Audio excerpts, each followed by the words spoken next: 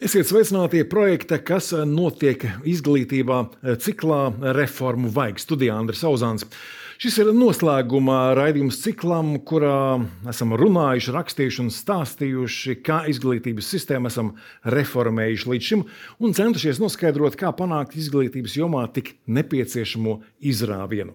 Esam runājuši un rakstījuši par veiksmēm un neveiksmēm kompetenču izglītības ieviešanā projekta Skola 2030 ietvaros, skolu tīkla reformu, skolotāju trūkumu, nevienlīdzību izglītības kvalitātē starp lauku un pilsētas skolām, prestižajām un parastajām skolām, kā arī ielūkojušies citu valstu izglītības īpatnībās un pieredzē. Un šie ir tikai daži no mūsu ciklā aplūkotajiem tematiem. Šodien raidījuma viesu sastāvs ir līdzīgs kā atklāšanas diskusijā, lai varētu novērtēt un apspriest, ko tad projekta gaitā esam atklājuši un kam pievērsuši uzmanību. Tātad šodien studijā žurnāliste Jelgavas valsts ģimnāzijas skolotāja Gunita Butāna. Sveicināti! Labdien! Bijušais izglītības un zinātnes ministrs Kārlis Šedursks, kurš pārstāv Jauno vienotību. Sveicināti! Sveicināti! Siguldas valsts ģimnāzijas absolvente, Rīgas Stradiņa universitātes studente Betija Vildiņa. Sveicināti! Labdien! Un Delfi žurnāla satura redaktore Dita Vinovska. Sveika! Sveiki! Un vispirms, Dita, gribēju tieši tev jautāt, ko šajā ciklā tad kopumā esam paveikuši vai esam atraduši, kur ir problēmas izglītībā, tās reformēšanā un, protams, kā šīs problēmas atrisināt un visu situāciju vērst par labu. Droši vien, ka tajā darbs ir ieguldīts liels, un tāpēc mēs varbūt esam uz tā ceļa, bet diez vai mēs varam pilnībā pusgadu laikā, vai cik ilgi mēs tur pētījām un skatījāmies visu atrisināt. Bet tie galvenie secinājumi ir, ka reforma ir bijis ļoti daudz, viņas ir bijušas dažādas. Tas mans secinājums ir, ka ne visas ir savstarpēji līdz galam saskaņotas un trūks tādas vienotas vīzijas par to, ko mēs vispār gribam panākt ar izglītības sistēmu, kāds ir mērķis un tāda ilgtermiņa kaut kāda tāda plāna, kā to sasniegt. Tas droši vien, ka ir drīzāk tās reformas ir bijušas sadrumstalotas. Tas ir mans tāds skatījums un ka nav tādas. Jā, un reizēm arī iesāk kaut ko, tad kāds tur kaut ko padusmojās, tad kaut ko atkal pamaina, kas, protams, ir vajadzīgs, bet reizēm pietrūkst arī kaut kādas tādas drosmes. Ilgtermiņa vīzijas realizācija ir iespējama tik bieži mainoties ministriem? Grūti, bet droši vien, ka ir.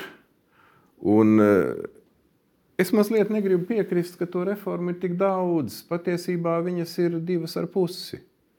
Viena ir satura reforma, otra ir skolu tīkla reforma, un tam pakārtots ir pedagoga algu modelis. Bet pedagoga algas jau maina biežāk, tas nav tā, ka kā lai saka, valdībai un izglītības zinātnes ministrijai ir ļoti spēcīgs sociālais partneris, pedagoga arotbiedrība, kas patiesībā atbild ne par izglītības kvalitāti, bet tikai par to, lai skolotājs skolā jūtas labi, un to viņi arī veiksmīgi uzbrūk valdībai.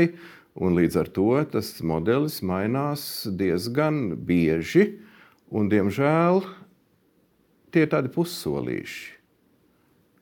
Un mūsu skolu tīkls un mūsu lielās valsts teritorija ir tik dažāda, ka izveidot vienu modeli, kas derētu visiem, principā nevar. Un es domāju, ka tagad izglītības zinātnes ministrija ir uz pareizā ceļa, jo katra programma, kura ir saskaņota, akceptēta, licencēta, akreditēta, viņai ir jāsaņem tik daudz naudas, lai katrs skolotājs var tur normāli nopelnīt.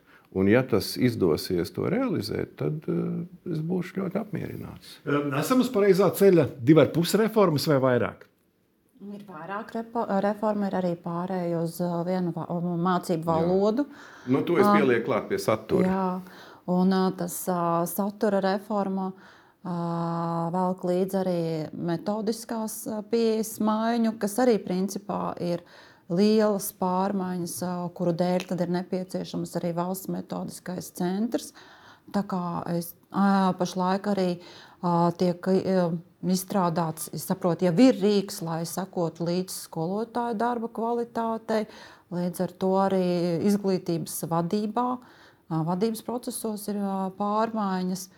Tā kā tās pārmaiņas ir vajadzīgas, bet jā, visas reformas notiek vienlaikus, un man nav, vai to ir par daudz, Es nezinu, jo tās visas ir nepieciešamas, tās pārmaiņas. Vienkārši nav tādas ne līdz galam saskaņotas. Viņu šķiet, ka lai visi ietu vienā sazobē un lai visa tā sistēma to varētu to pārmaiņu straujumu izturēt, tas ir tas izaicinājums. Jā, lai katrs ik viens saprastu, kāpēc to vajag, kā to darīt, kāds ir mans uzdevums šajā procesā. Tas ir tas izaicinājums. Vai pārmaiņas bija nepieciešamas vai nevarējām vairs dzīvot kā iepriekš? Manuprāt, pārmaiņas bija nepieciešamas daudz ātrāk, jo pirms kādiem 10 gadiem, kad es gāju sākuma skolā un es gāju 2. klasītē un mēs bijām 3 skolēni, 2 Betijas un 1 Ralfs, jau tad grupu darbs bija iespējams tad, ja visi bija skolā un pārdarbs tad, ja viens neieradās. Tad es nekad nevēlētos tur atgriezties un nevienam to nenovēlu. Un, manuprāt, kāpēc reformām būtu jābūt reizē, jo, ja mēs skolu tīklu kārtotu pirms skolu 20-30 vai kāds saprastu, kāpēc tas ir vajadzīgs, protams, ka skola ar 5 bērniem vidusskolā nevar nodrošināt 3 izvēles grozus. Tad tagad mēs redzam, kāpēc to vajag, lai būtu tā izvēle, lai mēs varētu īstenot to mūsu mērķi lielo. Jā, es jau neapšaubos. Es arī uzskatu, ka reformām vajadzēja būt ātrāk vienkārši par to, kādā veidā tas tiek realizēts un ka varbūt nebija līdz galam pārdomāts. Un tās vīzijas, man piemēram, tagad varbūt rodas kaut kāda skaidrība, bet kopumā, ka no paša sākuma tā vīzija varbūt nav bijusi. Es mazliet no iekšpuses. Ja uzzīmētu vīziju un skaidru plānu, tas būtu apmēram tā kā militārā operācijā iepriekš izstāstīt pretiniekam, kurā pusē būs uzbrukums ar kādiem spēkiem un kas tur notiks. Jo faktiski visas mūsu reformas, kāpēc viņas ir bijušas nenormāli lēnas? Tāpēc, ka vienmēr ir kāds bijis pret. Jā. Ja mēs gribam sakārtot finanšu plūsmas, tad vienmēr ir kāds, kurš to negrib. Un vienmēr apelē pie bērnu interesēm, nabaga bērni, kā tas tagad būs, šausmas. Un līdz ar to bieži vien tā lieta ir vienkārši jādara un jāpaspēj tik daudz soļus izdarīt, kamēr pretinieks mobilizējas, cik daudz tas ir iespējams. Pēdējo nedēļu laikā tātad karstākās diskusijas ir tieši par skolu slēgšanu. Un uz ekrāna šobrīd varam paskatīties valsts prezidenta Edgara Rinkeviča izteikumu. Cilvēku bāžas par pārmaiņām skolu tīklā, skolu apvienošanu vai slēgšanu nedrīkst uztvert kā nepamatotas, negudras vai tumsonīgas. Uz tām ir jāatbild. Izglītības un zinātnes ministra Andra Čakša par to mūsu ciklā raidījumā pauda, ka piekrīt prezidentam, ka cilvēki ir jāizklausa, tomēr reformas Latvijas izglītībā nevarot atlikt. Tiešām ir vēsu prātu jāpieņem, ka mazo lauku skolu slēgšana pagastos nāks visiem par labu, ja tas nozīmētu arī ceļu uz šī pagasta iznīcību. Butāns kundze. Man nav atbildes šajā jautājumā, jo es nekad neesmu strādājis mazā skolā. Un tad, kad es kā žurnāliste vēl veidoju materiālus par šo tēmu, tas, ko es redzēju, piemēram, ciemojoties Sesavas skolā, tas man pilnīgi pārliecināja, ka ir vajadzīga ļoti labi izsvērti ne tikai ekonomiskie pamatojumi, bet arī pārliecība, ka šajā skolā tiem daždesmit bērniem tiek sniegta ļoti laba izglītība, lai šī skola pastāvētu un to būtu vērts uzturēt. Patiesībā man šķiet, ka tie bērni, kas mācās tādās mazās lauku skolās, izglītības kvalitātes ziņā tomēr šķiet aplaupīti. Un jūs jau zināt, tie mūsu sekmi rādītāji to uzrāda, ka lauku mazajās skolās gan eksāmenos ir zemāki rezultāti, zemāki procentālie rādījumi, gan arī PISA pētījumi uzrāda, ka tieši no lauku skolām bērniem ir sliktākas prasmes, diemžēl, nekā lielo skolu skolēniem, kas man šķiet negodīgi attiecībā pret tiem bērniem, jo viņiem jābūt tādām pašām tiesībām saņemt tikpat labu izglītību kā ģimnāzija bērniem, kāpēc viņus aplaupīt. Bet skolas slēgšana, tas, protams, ir emocionāli skumji un traģiski, bet vai tā tomēr ir realitāte, ar kuru ir jārēķinās un tur tiešām neko nevar darīt? Manuprāt, slēdzot skolu, ir jāskatās varbūt ne tik daudz uz to cilvēku skaitu, ja ir vairākas skolas, kur saka, mums ir pēc rādītājiem trūksto skolēnu, bet ir augsta kvalitāte. Tad, ja ir šī kvalitāte, uz ko mēs ejam, ka mums visās skolās pieejam vienāda kvalitāte, tad saglabājam. Bet, ja ir klasē 5 bērni un nav kvalitātes, tad es mācījos tādā. Es negribu to. Un es domāju, ka, ja man būtu bijusi iespēja un varbūt zināšanas un jau sapratne, tad visai ģimenei kopā, es jau tad būtu mācījusies skolā, kur ir augstāka kvalitāte. Tāpēc, jā, tas ir vajadzīgs. Šadurskungs, jūsu ministrēšanas laikā arī jau skolas tika slēgtas? Jā, nedaudz. Cik smags process? Process bija ļoti smags, jo pret katru skolas vai izglītības pakāpes samazināšanu vai slēgšanu vai reorganizāciju tur bija ļoti nopietna pretestība no atbilstošās pašvaldības. Vairākas reformas notika formāli un uz papīra, tātad skola mācības paliek tajā pašā vietā, bet viņas apvieno tā kā filiāli un rezultātā tur nekāda iegūma nav. Nebija viegli. Bet šeit ir primārais jautājums - skola kā tāda. Kas ir mērķis un kas ir līdzeklis? Un mērķis tomēr ir skolēns, un skolotājs ir līdzeklis. Un ja tas viss, ko mēs tagad dzirdam, tā tad pazūd darba vietas, cilvēki aizbrauks, pagasts aizaugs ar kārkliem, jā, varbūt ka aizaugs, bet ja tās vienīgās darba vietas ir skolotāju darba vietas, un skolā ir 10 skolēni vai 11 skolēni, un kvalitāte ir tāda, teiksim, tā ir vidusskola, ka neviens neiestājas augstskolā vai viens varbūt iestājas. Tas nav normāli. Lai taisnība, tie bērni tiek apzakti. Skolas slēgšanas emocijas pret saprātu, kas uzvar? Es droši vien piekritīšu jau gandrīz visam šeit minētajiem. Es pat esmu mācījusies mazā skolā. Un, labi, es nevarētu sūdzēties par kvalitāti, jo es pēc tam pārējot uz vidusskolu. Man vidusskolā bija daudz labāks atzīmes nekā pamatskolā. Un es arī piedalījos kādos konkursos, olimpiādēs, gan pamatskolā, gan vidusskolā. Bet tas, piemēram, es piekrītu tam, ka ir jāskatās šis kvalitātes rādītājs. Un es piekrītu arī tam, teiksim, vietā, no kuras es nāku, man ir tā sajūta, ka tā vieta vairāk ir tā kā novada centra guļamrajons, un vecāki tāpat tās darba vietas ir nevis tai konkrētajā pagastā, tai ciemā, bet tuvākajā novada centrā. Un vecāki tāpat katru dienu jau braukā uz turieni. Un liela daļa vecāki jau tagad savus bērnus, kam ir iespēja, sūta uz pagastu centru. Un tad, protams, tas ir skumji, man arī emocionāli ir grūti, jo man bijušo pamatskolu arī skar reformas, bet tajā pašā laikā es piekrītu, ka ja liela daļa vecāki jau izvēlas saviem bērniem citu skolu, kuri to var atļauties, tad tur ir kaut kāds pamatojums. Un iespējams, ka tie bērni, kuru vecākiem varbūt nav to iespēju šobrīd izvedāt, un es ceru, ka, teiksim, ja to skolu slēgt vai reformēt, un tad bērniem būtu iespējas nokļūt kaut kur citur, tad viņiem, kad par to domā paralēli, un tad viņiem ir vairāk iespēju vispār gan apmeklēt kaut kādas ārpusskolas nodarbības, kas arī, teiksim, mazākās vietās ir ierobežotākā klāstā. Ka tāpat bērni, arī es atceros, mani klases biedri vai no citām klasēm devās tāpat uz to pagastu centru, tur uz mūzikas, ne pagastu, bet novada centru, uz mūzikas skolu, uz mākslas skolu, un kāda tam bērnam ir slodze. Bet ja viņš no rīta jau aizbrauc, tad viņam ir mazāka pauze, un viņš ātrāk rezultātā ir mājās, ja viņam tie pulciņi ir turpat blakus. Turpinot par šīm skolu slēgšanas sekām, cik liels, jūsuprāt, ir risks, ka lauku vidusskolas slēgšanas dēļ tie bērni paliks ar pamat izglītību un nemaz vidējo neiegūs, jo gluži vienkārši pārāk tālu jābrauc? Manuprāt, tas īsti tā nebūs. Tam ir jāiet kopā ar dienesta viesnīcu tīkla attīstīšanu, ar skolēnu pārvadājumiem. Tur, protams, ir jāņem vērā arī attālumi, bet tas ir tikai ļoti normāli, ka vidusskolēns dzīvo dienesta viesnīcā to nedēļu, ja viņa dzīves vieta ir tālu. Jo tomēr, kāpēc viņš iet tajā vidusskolā?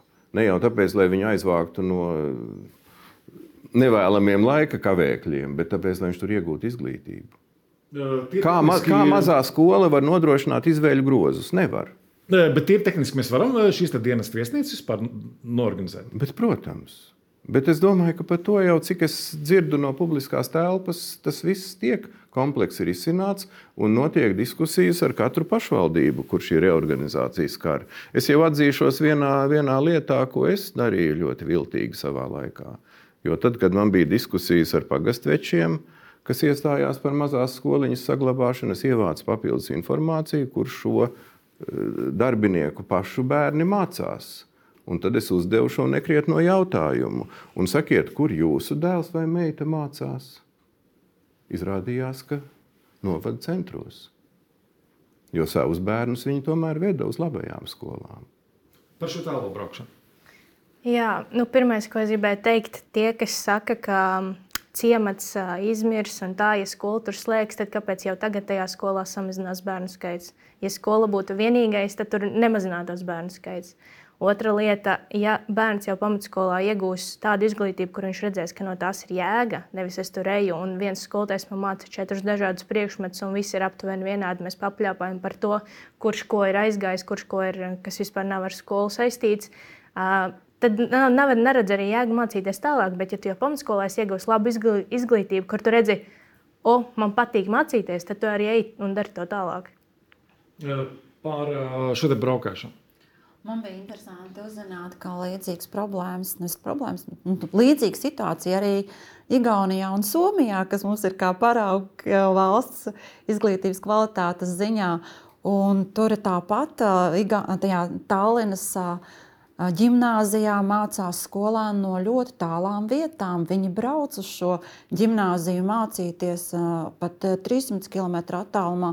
Un es saprotu, ka Somijā tāpat demografiskās situācijas dēļ kļūst aizvien dārgāk uzturēt mazās skolas tālos nomaļās vietās. Un tas ir jautājums, kur viņiem jārisina, vai ir vērts uzturēt tādu mazu nomaļu skolu, vai ir vērts drīzāk bērnam izbraukāt uz to tālo skolu, kur ir daudz bērnu. Bet es nezinu, vai ir pētījumi par to, jo vispār lielākajā daļā valstu ir skolas, kur ir 1000 un vairāk skolēnu vienā skolā. Vai tas vienmēr nozīmē izglītības kvalitāti? Droši vien, ka nē, jo es atceros, ka pieredzes apmaiņas kursos mēs runājam franču kolēģiem, kurām klasē ir 37, 38 skolēni vidēji, un viņas ir šausmās par tādu skolēnu skaitu. Tas ir grūti no klasvadības viedokļa panākt disciplīnu, tur ir ļoti grūti arī individualizēt darbu un strādāt ar katru bērnu atsevišķi. Tas ir neiespējami, tur ir atslēgas vārds ir diferenciācija, bet atkal tur ir tik ļoti daudz to diferencējumu, ka ir grūti strādāt lielās klasēs arī. Vai vienīgā izēja ir milzīga skolu veidošana, arī droši vien, ka nē. Droši vien jautājums ir par to, ko nozīmē tālu. Kas ir tālu?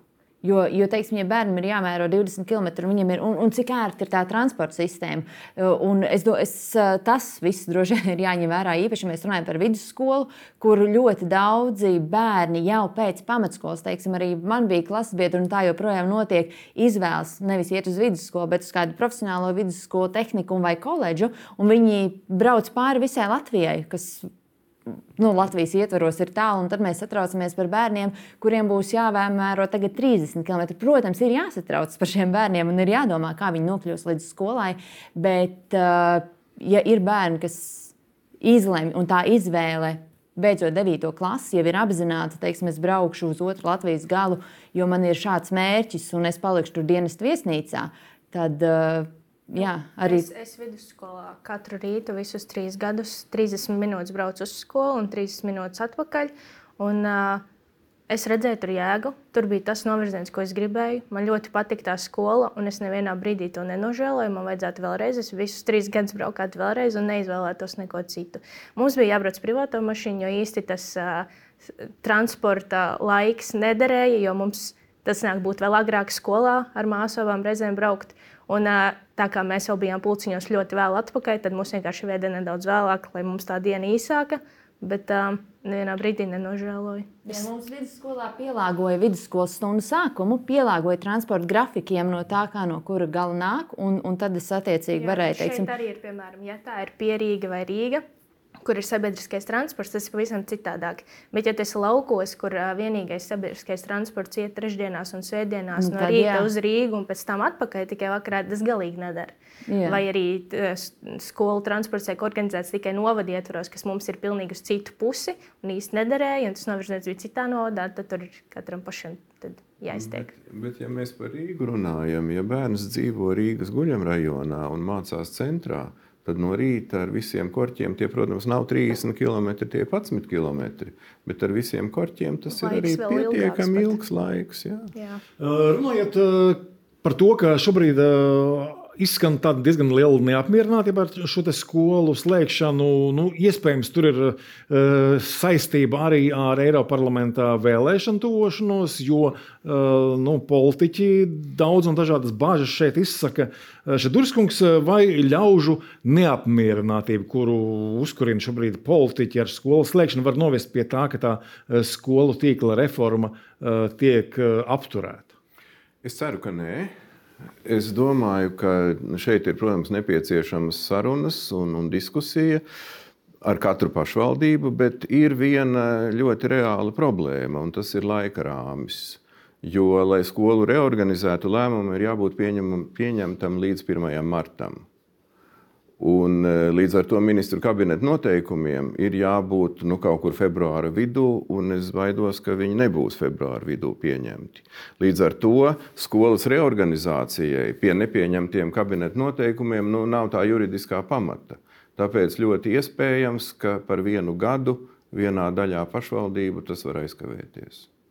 Ejam tālāk pie cita temata. Ir vismaz viens jautājums, kur reformās ir ieslēgta atpakaļgaita. Tas ir jautājums par vēstures mācīšanu. Proti, vēstures skolās būs atsevišķs mācību priekšmets. Uz ekrāna varam paskatīties arī ministras Andras Čakšas izteikumu par to, vēsture atkal tiks mācīta kā atsevišķs priekšmets, jo tas ir valsts pastāvēšanas, attīstības un drošības jautājums.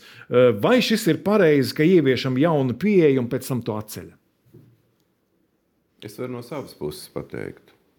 Man tas likās, tad, kad es nonācu ministrijā, viss darbs jau, visas ekspertu komandas bija izveidotas, viss darbs jau notika. Man likās ļoti jocīgi tas, ka vēsture tiek ielikta kopējā blokā. Un tad, kad es gāju ar šiem ekspertiem runāt, vienkārši sakot, tu esi muļķis, tu neko nesaproti, mēs esam speciālisti. Patiesībā ministram arī nevajag jaukties šajās satura lietās. Tad tas kaut kā tā aizgāja, bet es domāju, ka tagad šis solis atpakaļ būs ļoti pareizs. Kā jums šķiet? Man atkal, es atceros, ka pamatskolā bija atsevišķas sociālās zinības, vai varbūt tas bija sākuma skolā, un es atceros, ka es nejūtu no tā priekšmeta nekādu jēgu. Es gāju, es pat neatceros, ko es no tā iemācījos. Vēsturē, viss ir skaidrs pamatskolā, tur viss chronoloģija, viss laika līnija. Bet tad, kad es dzirdēju, man īsti tas skāra mazāk, jo man tā kā bija tas 1. līmeņa kurs. Es domāju, wow, sociālās zinības vēsture kopā, man tas likās tik loģiski tajā brīdī, jo tās sociālās zinības var mācīt vēstures kontekstā un otrādi. Man likās, te ir atrasts tā kā kompromiss, bet es aizvien vairāk dzirdēju to, ka nav tā gribēšana atrast to veidu, kā to darīt kopā. Tas ir pārāk grūti, vieglāk mācīt vēsturi un sociālās zinības, tas tāds pļāpājamais priekšmets, un man vienkārši likās, ka tur netika ieguldīts pietiekami daudz pūles, lai tas izdotos labi. Un, protams, ka vieglākais ceļš ejam atpakaļ. Pūles no skolotāja puses? Jā.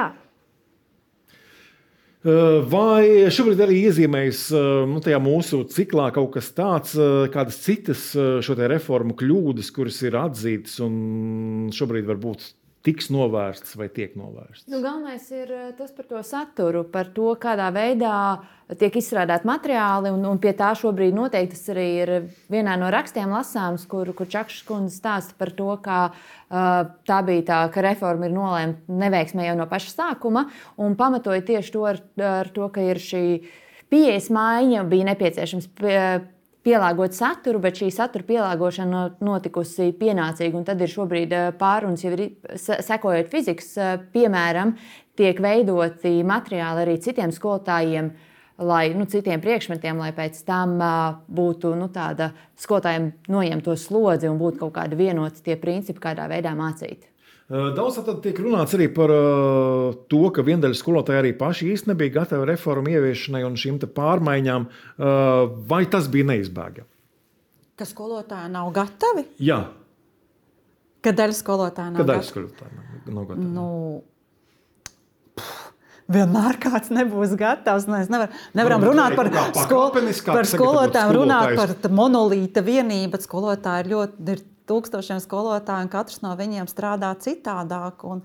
Un man patīk, ka pašlaik, kad notiek arī tā jaunā standarta pārvērtēšana, izvērtēšana, metodisko materiālu, paldies Dievam, gatavošana, ka tiek akceptēts, ka skolotājiem materiālu izvēlē, metožu izvēlē ir lielāka brīvība nekā tas bija. Vai viņš to izmanto? Jautājums, vai to, protams, izmanto, bet ir ļoti daudz skolotāju, kas izmanto to. Pirmajā diskusijā mēs tieši runājam par to, ka tas, ka viņš var pats visu atrast un izvēlēties, tas tieši nepatika. Daudziem nepatīk, bet es redzēju, ka, piemēram, Igaunijā viens no tiem atslēgas vārdiem, kā paši skolotāji raksturo, kāpēc viņu izglītības sistēma ir veiksmīga, ir brīvība materiālu veidošanā. Tas standarts nav tomēr kā ar cirvi pierē iecirsts, vai ne? Jā, jau par to arī runa, ka tiem skolotājiem, kuriem varbūt ir grūtības pašiem saprast, kādā veidā, ka viņiem būs šie materiāli, pēc kuriem strādāt un vismaz kaut kāds paraugs. Bet tu, protams, vari paplašināt, sašaurināt, pielāgot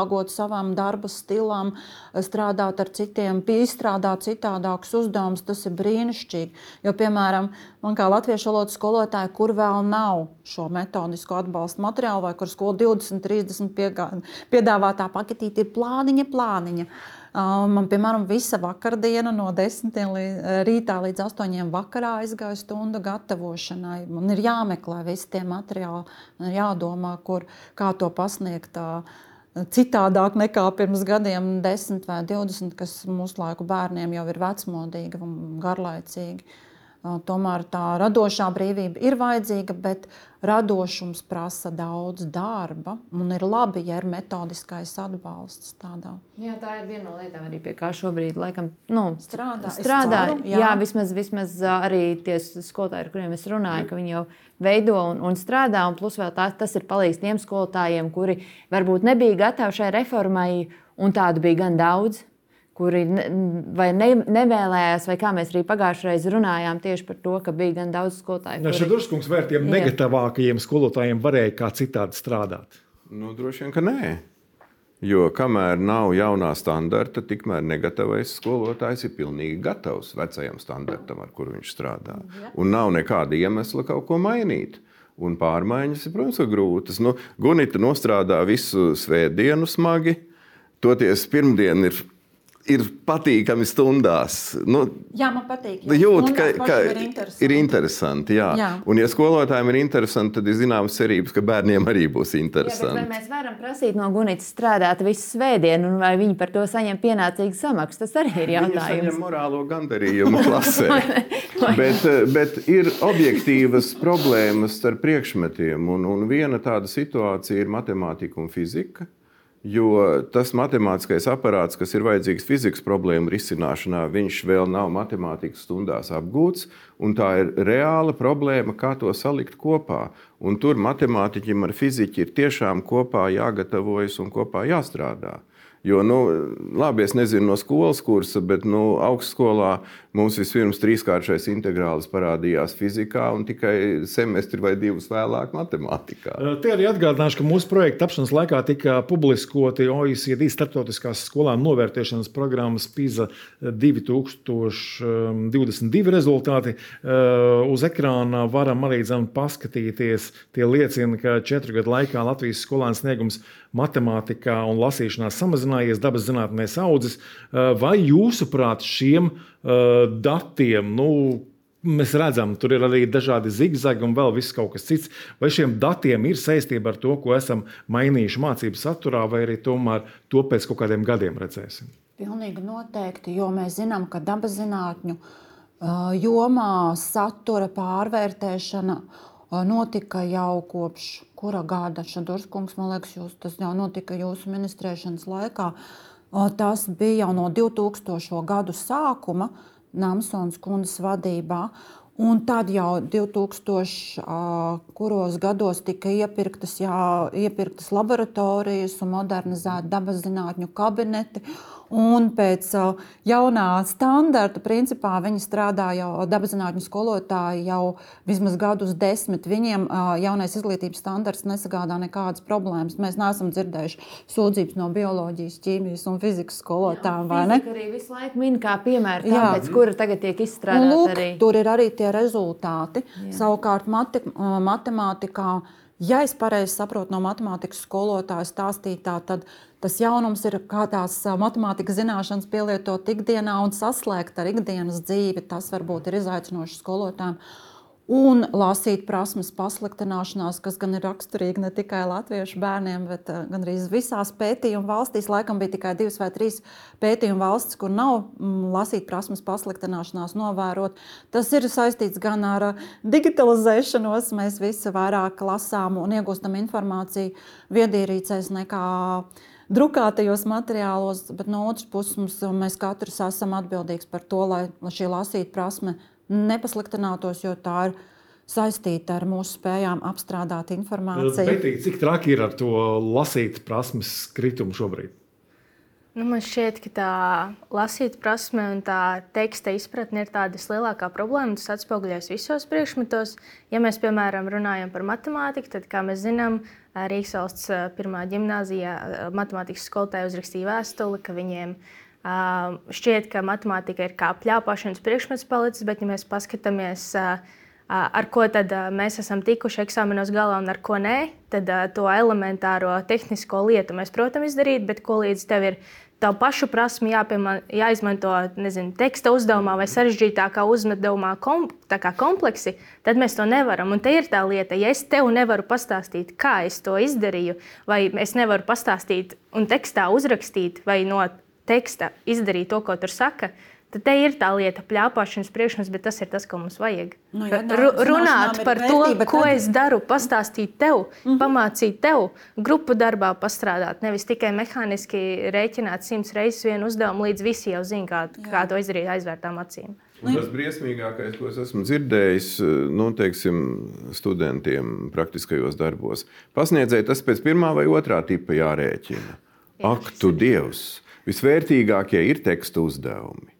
Jo izprast tekstu, saprast, kāds ir šī algoritma pamats, protams, bez matemātikas rutīnas, bez prasmes veikt pārveidojumus, tur nekā nebūs. Tas vienādojums arī jāprot atrisināt nevienādību vai tam līdzīgi.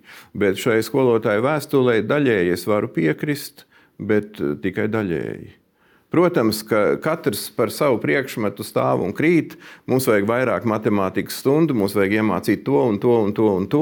Vajag. Bet galvenais ir iemācīt domāt.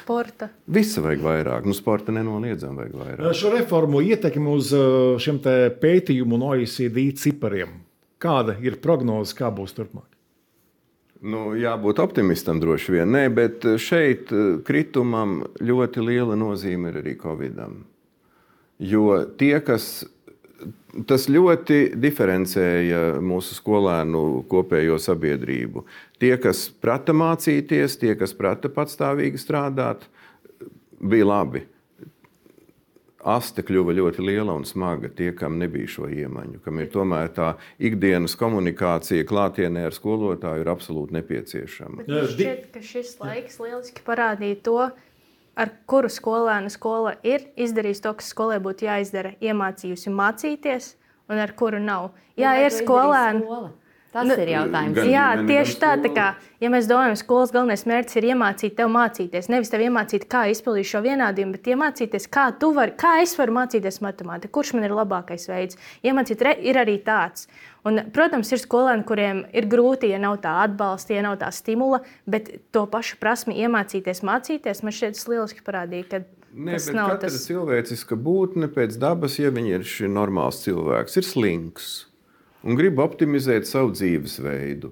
Un ja tev nav tas bubulis, kas tev visu laiku dzen, tad kāpēc nepalaist vieglāk? Dita, gribēju pajautāt par Covid ietekmi. Tā jau šeit ir tik pieminēta, vai tas nav pārāk viegli visu novelt uz Covid. Jo... Ne visu, bet daļēji noteikti. Ne visu, bet es piekritīšu, tas arī starptautiski parādās, ka tas nav tikai Latvijā, visur ir šis kritums šajā posmā. Nu, un tas ir, tāds vienkārši ir. Bet rakstu sērijā gluži visur Covid ir pieminēts pie visām nelaimēm. Negluži pie visām nelaimēm, bet tos 2 gadus, jā, tāpēc, ka mēs nonācām situācijā, kur bija mums nebija šīs prasmes, lielai daļai nebija skolēnu prasmes pašiem mācīties, un skolotājiem nebija varbūt šīs prasmes un nebija zināšanu un veidu. Daļai noteikti bija, bet daļai nebija pietiekami daudz jau arī iepriekš attīstītas tās spējas pašiem veidot to saturu, mainīt šo savu darbu ikdienu, jo loģiski, ja tā darba ikdiena matemātikas stundā ir uzdot 7 uzdevumus un sekot līdzi, kā bērni pilda un pēc tam salīdzināt rezultātus, to tiešsaistē noorganizēt ir... Tagad šīs prasmes ir labākas? Es šobrīd nezinu, kā notiek skola. Droši vien no skolotāja atkarīgs. Man šķiet, ka tas bija tāds labs brīdis, katram skolēnam un katram bērnam saprast, lūk, man ir vajadzīgs šo uzlabot vai nē. Un tas visiem izglītībā iesaistītiem iedeva tādu, lūk, ir pierādījums, kāpēc mums vajag darīt tagad citādāk, kāpēc vajag reformu. Tā ir iespēja pagulēt. Es gribēju pateikt, ka pašvadītā mācīšanās ir mācīties, tas ir viena ļoti grūta lieta, jo mēs visi saprotam, ka viena no pamatlietām, fundamentālām lietām, kas ir vajadzīga, ja mēs gribam, lai bērni apzināti mācās un saprot, kāpēc viņi to dara, ir pašvadītā mācīšanās, tātad apzināta mācīšanās ar mērķu izvirzīšanu, prasmi sevi novērtēt, analizēt, izvērtēt un tad novērtēt savus sasniegtos rezultātus. Bet man kā skolotājai ir tikai daži metodiskie materiāli, kā to mācīt skolēniem. Es domāju, ja mēs visi kā sabiedrība apzināmies, ka mēs gribam, lai bērni paši mācītos, un lai nebūtu tā, ka, piemēram, vecāki pārmet skolotājiem, ka tie neiemāca, skolēni pārmet vecākiem, ka tie nav snieguši atbalstu, un tam līdzīgi, kas ir tāda pārmetuma ķēde, tad tā pašvadītāja mācīšanai ir jābūt vienai no tām lietām, kur mēs arī izstrādājam tomēr varbūt vadlīnijas un metodiku, kā to mācīt bērniem. Tas ir ļoti, ļoti svarīgs uzdevums, ko mēs secinājām tieši Covid laikā, ka bērni to nemāk, un mēs arī secinājām, ka mēs nemaz nemākam to iemācīt. Vieglāk ir sēdēt blakus viņam un teikt, raksti šeit, izdari to, dari tā, un pēc tam nokontrolēt. Tas ir vienkārši, bet tā bērns neattīsta sajēgu. Viņam neizveidojas sajēga, kāpēc viņš to dara, kā to darīt un kā katram vēl individualizēt, kā man tieši kā personībai, kura no mācīšanās stratēģijām ir vispiemērotākā, lai es tādā un tādā laika posmā apgūtu to un to un to. Pašvadīta mācīšanās ir tomēr arī skolēnu mājas darbi. Runājot par mācību saturu, tiek runāts arī par šo tematu, vai un cik lielā mērā skolēni ir jānoslogo ar mājas darbiem. Uz ekrāna varam paskatīties, ka par to tiek pat vākti arī paraksti portālā Mana balss ar domu, ka bērniem tomēr ir jāpaspēj skolas laikā izbaudīt bērnību un būt arī bērniem. Kādi ir viedokļi par šo? Man ir ļoti viegli atbildēt uz šo jautājumu, jo es strādāju skolā, kurā skolas vadība ar skolotājiem ir vienējusies atteikties no mājas darbiem, un es redzu, ka tas ir ļoti labi. Jo mācības process ilgst skolā no 8:10 līdz 15:30, kas ir ļoti garš, ļoti ilgs, kognitīvi smags process, jo ik pēc 2-3 stundām bērnam mainās tā joma, kurā viņam jāpieslēdzas un jāstrādā. Vienīgais patīkamais moments ir pusdienas. Jā, vienīgais tieši tā, vai sportiņš, jā. Es domāju, ja mēs vēl viņiem grūstu virsū mājas darbus, kur patiesībā, kas tad vada to mājas darbu izpildes procesu, tā nabaga vecāki, kur ir atgriezušies mājās 7 vakarā un vispār nesaprot, ko jūs tur pirmīt runājat par matemātiku, es tiešām nesapratu. Es nevarētu bērnam palīdzēt tos mājasdarbus pildīt.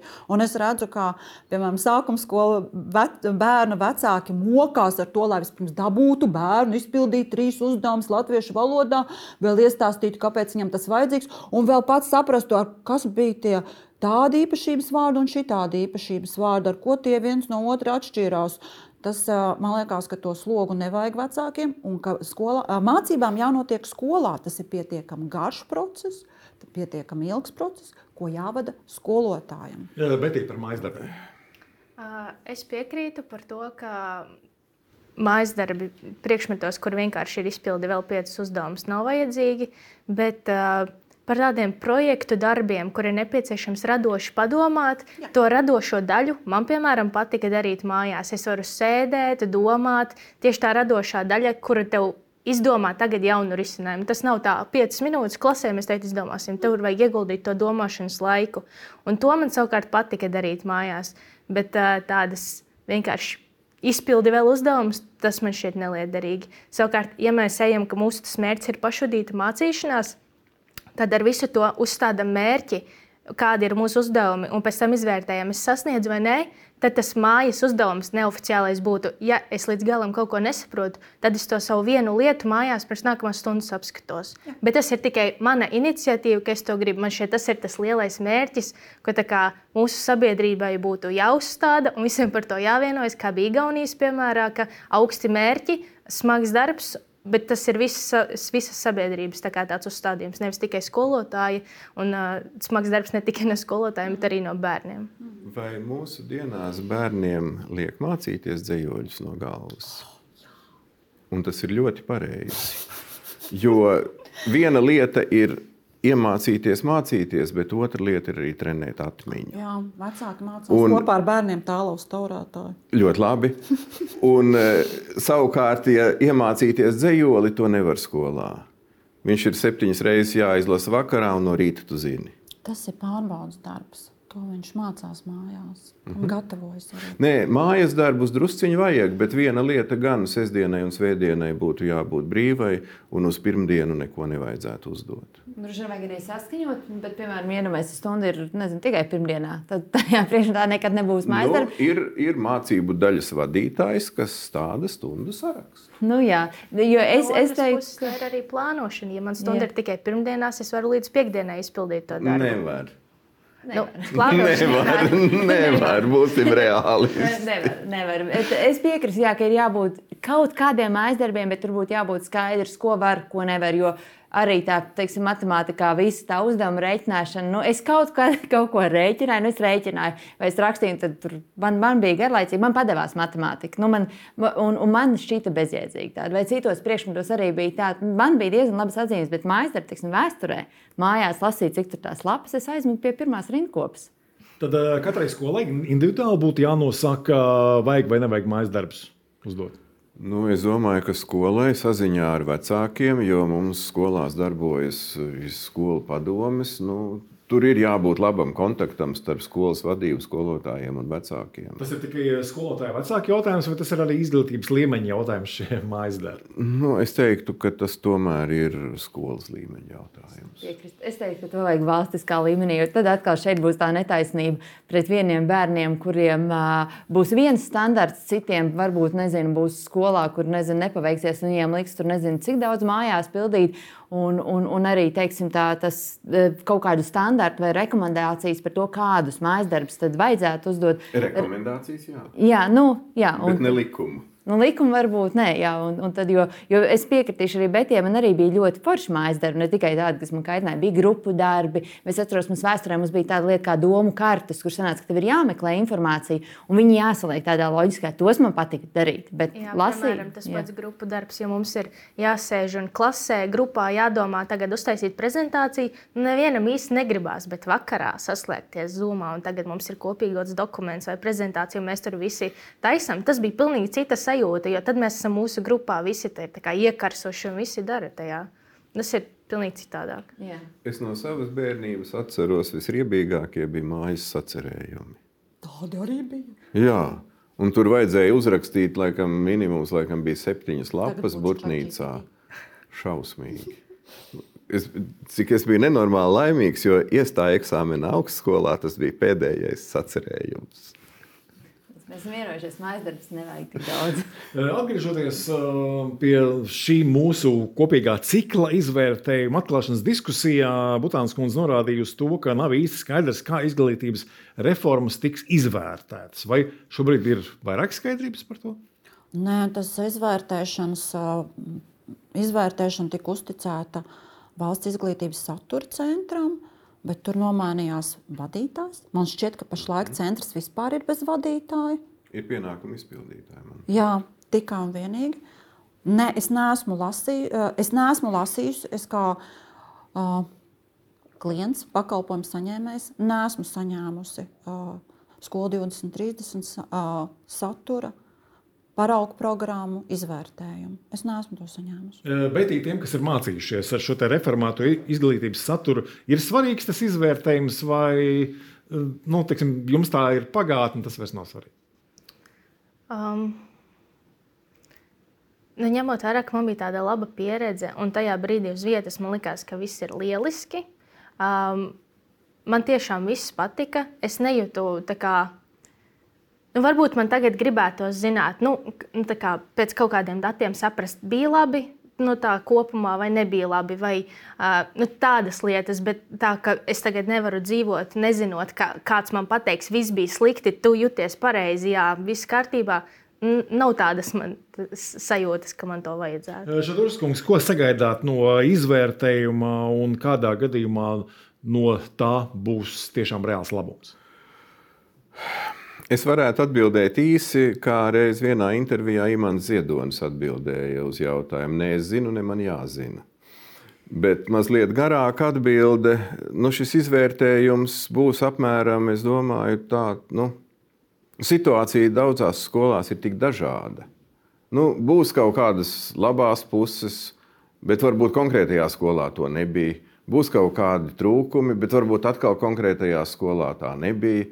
No šī izvērtējuma viņš ir vajadzīgs, teiksim, tālāko reformu plānošanai, bet katrā konkrētā skolā, katram konkrētam pedagogam, vai tas kaut ko dos vai nē. Bet atkal no otras puses, ja mēs skolēniem mācām izvirzi mērķi, izpildi un tad paskaties, kā tev sanāca, tad ir vajadzīgs tas, kas bija tas labais, tad to mēs turpināsim, kas bija tas sliktais, nākamreiz tā nedarīsim, vai kā mēs varam to uzlabot. No pedagoga viedokļa, jā. Bet no skolēnu, kas bijuši eksperimenti trusīši tajā laikā, eksperiments beidzās, trusītas dzīvo tālāk. Ko tas dos, ka reformas ir izvērtējis arī Delfi šajā ciklā, vai tas palīdzēs, neuzkāpt uz kādiem grābekļiem? Man gribētu tā cerēt un ticēt, bet tas ir atkarīgs no tā, jo mēs, protams, plānojam strādāt tālāk, nodot savus secinājumus arī cilvēkiem, kas var reāli kaut ko mainīt. Un, es nezinu, man pašai pieredzē šī ir tā pirmā reize, ka mēs esam tik plaši paņēmuši un paskatījušies, un es gribētu cerēt un ticēt, ka tam būs kaut kāds pienesums, jo ir kaut kāda izpratne par to, teiksim, kas tur Igaunijā vai Somijā tur ir labāk strādājis, ko paņemt, ko nepaņemt, un arī šeit mēs runājot ar cilvēkiem, mums ir ļoti daudz, ļoti plašs ekspertu viedokļu klāsts šajā rakstu sērijā, kam vajadzētu būt palīdzošam arī tiem politikas veidotājiem, ka viņiem pašiem nav vēlreiz jāraksta šiem ekspertiem, visiem dažādiem, jāveic aptaujas un jāprasa viedokļi. Par kādām problēmām nozarē šajā ciklā, jūsuprāt, bija vissvarīgāk? Es gribēju vienkārši atsaukties jūsu teiktiem. Vai tas nav absurdi iedomāties, cik jau es rakstīju, Delfi rakstīju, cik nav bijušas diskusijas tādos raidījumos un šādos raidījumos, cik eksperti jau nav bijuši iesaistīti, lai izvērtētu skolu 2030. Un no tā pasūtījuma izpildītāja puses nav nekāda reakcija no Valsts izglītības satura centra. Tas, pēdējais, ko es dzirdēju, ka ir kvantitatīvās un kvalitatīvās aptaujas, bet rezultāti vēl nav apkopoti. Ak, Dievs, tas droši vien ir līdzvērtīgs darbs tam, ko izdarījusi jau sabiedrība. Un joprojām nav nekāda rezonance, kur skaidri un gaiši pateikt, jā, piemēram, latviešu valodā paraugu programma ir pārstrādājuma, bet fizikā nē, tur viss ir kārtībā. Ja to skaidri un gaiši pateikt, es skaidri un gaiši zinātu, ka, piemēram, latviešu valodā es varu šo paraugu programmu padarīt mazliet elastīgāku un nestrādāt tieši tā, kā tas ir paredzēts standartā. Kamēr tas nav pateikts, tas ir tā, ja es nestrādāju pēc standarta, ko es daru? Nelikumīgi kaut ko daru. Bet varbūt tam vēl ir laiks vajadzīgs, jo ja šodien mums ir cikla noslēguma raidījums, ir kaut kāds... Ierēģiem vienmēr vajag tik daudz laika, lai samužģītu visādus dokumentus. Taisnība. Kādi jūs secinājumi, kas ir palikuši prātā no šī cikla un par kuriem tematiem bija vissvarīgāk jums kaut ko lasīt, uzzināt? Esmu skolotāja, tāpēc es biju ļoti pārsteigta, ka jums neizdevās sarunāt to skolotāju, jo sapratu pēc ievada, ka ir bijušas problēmas, sarunāt skolotāju, kurš parāda un pastāsta, kāda ir viņa ikdiena. Es to nesapratu. Daudz darba skolotājiem, jo es saprotu, ka tā kolēģi, kad viņa bija sarunājusi, un tajā brīdī bija tā situācija, ka skolotājs vienkārši viņš nevar fiziski. Es nesaprotu, jo principā, ja mēs gribam, lai sabiedrība saprot, kā strādā skolotājs, mums jābūt atvērtiem. Mūsu kabineta durvīm būtu jābūt atvērtām, bet kāpēc tie skolotāji turē? Jo tas, ko jūs sarunājat, bija Domkora skolas vēstures un sociālo zinību skolotāja, kura tad radīja priekšstatu. Bet patiesībā es domāju, ka, piemēram, matemātikas skolotājiem, latviešu valodas literatūras skolotājiem, kuru pašlaik ir vislielākais trūkums vispār Latvijā, ka tur ir daudz lielāka noslodze nekā sociālo zinību vēstures skolotājiem. Kāpēc skolotāji nav par to ar mieru tālāk par Facebooku runāt, tas man ir pilnīgi neizprotami. Protams, tur noteikti ir veiksmes faktors, jo skaidrs jau arī, ka žurnālisti viņi nevarēja piezvanīt pilnīgi visiem skolotājiem un atrast un sarunāt, bet viņi uzrunāja gan plašu loku. Un, tas nebija tik vienkārši. Un galvenais faktors, tad, kad viņi veidoja šo rakstu, bija tā, ka viņi saka, es sarunāju, skolotājs tomēr atcēla, vai viņš tur ir saslimis, vai kaut kāds darbs ir uzkrīts, vai kas. Es biju pārsteigta. Es ļoti labi saprotu skolotāju, kurš negrib laist savā klasē citus cilvēkus. Viena lieta, kad es strādāju ar savējiem, otra lieta, kad man ir atklātā lekcija, kur mani vērtē pēc tam. Es nezinu, man bija šis atklātās stundas. Es varu... patika? Nē, es uzvedos tieši tāpat kā tad, kad man nav nekādu novērotāju. Jo es nespēju, laikam es nespēju sevi ielikt tādos rāmjos, lai es pēkšņi kļūtu kokaina. Vienmēr es gribas sevi kaut kā labāk parādīt. Kāda esmu, tāda esmu. Tad tas ir ļoti apsveicami. Tas ir spēcīga rakstura pazīme. Jā, jo es iedomājos savu, bērnību un skolas laiku, un tad, kad mums bija kaut kādas atklātās stundas, vai nāca kāds klausīties, mums bija pilnīgi cits stunda. Mums bija viens priekšmets vidusskolā, kurš nebija īpaši labs skolotājs. Man šķiet, es nezinu, vai viņi gatavojās, jo reizēm man šķiet, ka viņi atnāca uz klasi un teica, mācīsimies šito. Un tad, kad mums bija atklātās stundas, tas bija brīnišķīgi. Mums bija stundas plāns, ko mums sākumā izstāstīja. Mums viss notika absolūti fantastiski. Tās bija vislabākās stundas, ko kāds novēroja. Pamežģīju, lai būtu tā stunda interesantāka, neparastāka, paaicināju kolēģis, lai paskatītos, vai viss kārtībā. Tomēr, ir parauga kaut kāds tāds komponents mazliet, bet no tā aspekta, ka skolotājiem pašiem, tad, ja mēs gribam, lai sabiedrība saprot, cik mums ir grūts darbs, tad mums ir jābūt tik drosmīgiem un arī jābūt ļoti atklātiem un atvērtiem attiecībās ar sabiedrību. Bet no šī mūsu cikla, kas ir palicis prātā, kas varbūt ir pārsteidzis, kas varbūt ir šokējis? Varbūt ne gluži pārsteidza, bet tādu atziņu, ka ir vēl kāds, kas domā tāpat, bija raksts par to igauņu piemēru, kur bija skaidri arī pateikts, ka tas ir viss sabiedrības mērķis. Ka mēs gribam, un tad ir šis mērķis, un viņš ir pietiekami liels, un visi iegulda pietiekami daudz darba, lai to sasniegtu. Jo es atceros, ka kādā intervijā es klausījos, ka kāds direktors, ja es nemaldos, teica, ka varbūt, ka mūsu mērķi bija pārāk augsti. Un tajā brīdī es domāju, bet tad mēs uzliksim tikai tādus mērķus, ko mēs jau šodien varam sasniegt, tad uz kurieni mēs ejam. Tad varbūt tā lieta ir tā, kas man tā kā palika atmiņā. Šadurskungs, jums tad ar reformām ir liela pieredze, vai redzat, ka izglītības jomā vēl kaut ko varam reformēt? Protams, mūžīgi. Izglītībā ir tā mūžīgā problēma, ka nākamo paudzi, kura strādās profesijās, kuru šodien nav, māca iepriekšējā paudze, kas savukārt neko par to nezina, kā dzīvos pēc 10, 20, 30 gadiem viņa audzēkļi. Un ko to varam iesakt? Tur ir nemitīgi tam jāmainās. Šī nav ne tuvu pēdējā satura reforma, viņām jānāk un jānāk un jānāk. Bet viens, kas par šo raidījumu ciklu man ir prieks, man kādreiz ir ļoti skumji, ka kaut kādā no plašsaziņu līdzekļiem nevienu nesaukšu vārdā, kaut kādu problēmu 7, 8 cilvēki apgrābsta pa drusciņai, un tas skaitās kaut kas ir noticis, kaut kas ir atrisināts. Nekas nav atrisināts, bet šis bija pamatīgs darbs. Tā kā... Vai arī pārējie redz jaunu reformu iespējas, vai arī pie vārda reforma vairumam šobrīd rodas alerģija? Man liekas, nerastos alerģija. Jo tās reformas, ko es tādā apzinātā vecumā esmu pievienojis, man šķiet pamatotas. Es redzu, kāpēc tas ir jādara. Es redzu tam jēgu. Jā, mācāmies no kļūdām. Varbūt vispirms visus informējam, dodam laiku sagatavoties, lai gan kas negrib, jo tie tāpat to neizdarīs. Bet dodam pietiekami daudz laika. Un tas ir tas lielākais, ko šobrīd tās sūdzības par to, ka pārāk ātri un sasteigti. Un tad mācāmies no tā, bet turpinām darīt tāpat, jo ja jau mēs mācāmies visu mūžu, tad mēs nevaram visu mūžu mācīties tāpat, kā mācījās pirms 10 gadiem. Putāns kundze, vai redzam iespēju jaunām nākamajām reformām, vai ar šīm vēl līdz galam ir jātiek skaidrībā?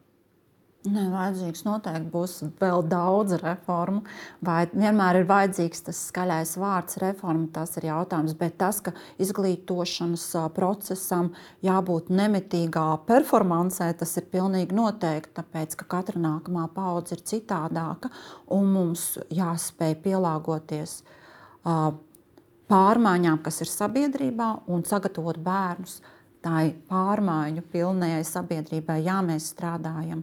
Tā kā vairākus gadus uz priekšu mums jābūt tādiem, kas spēj paredzēt, kādas prasmes būs vajadzīgas pēc 2-3 gadiem. Mēs nevaram strādāt visu laiku ar nopūst putekļus no tā materiāla, ko es izstrādāju pirms 2-3 gadiem un atkal to pašu dot bērniem.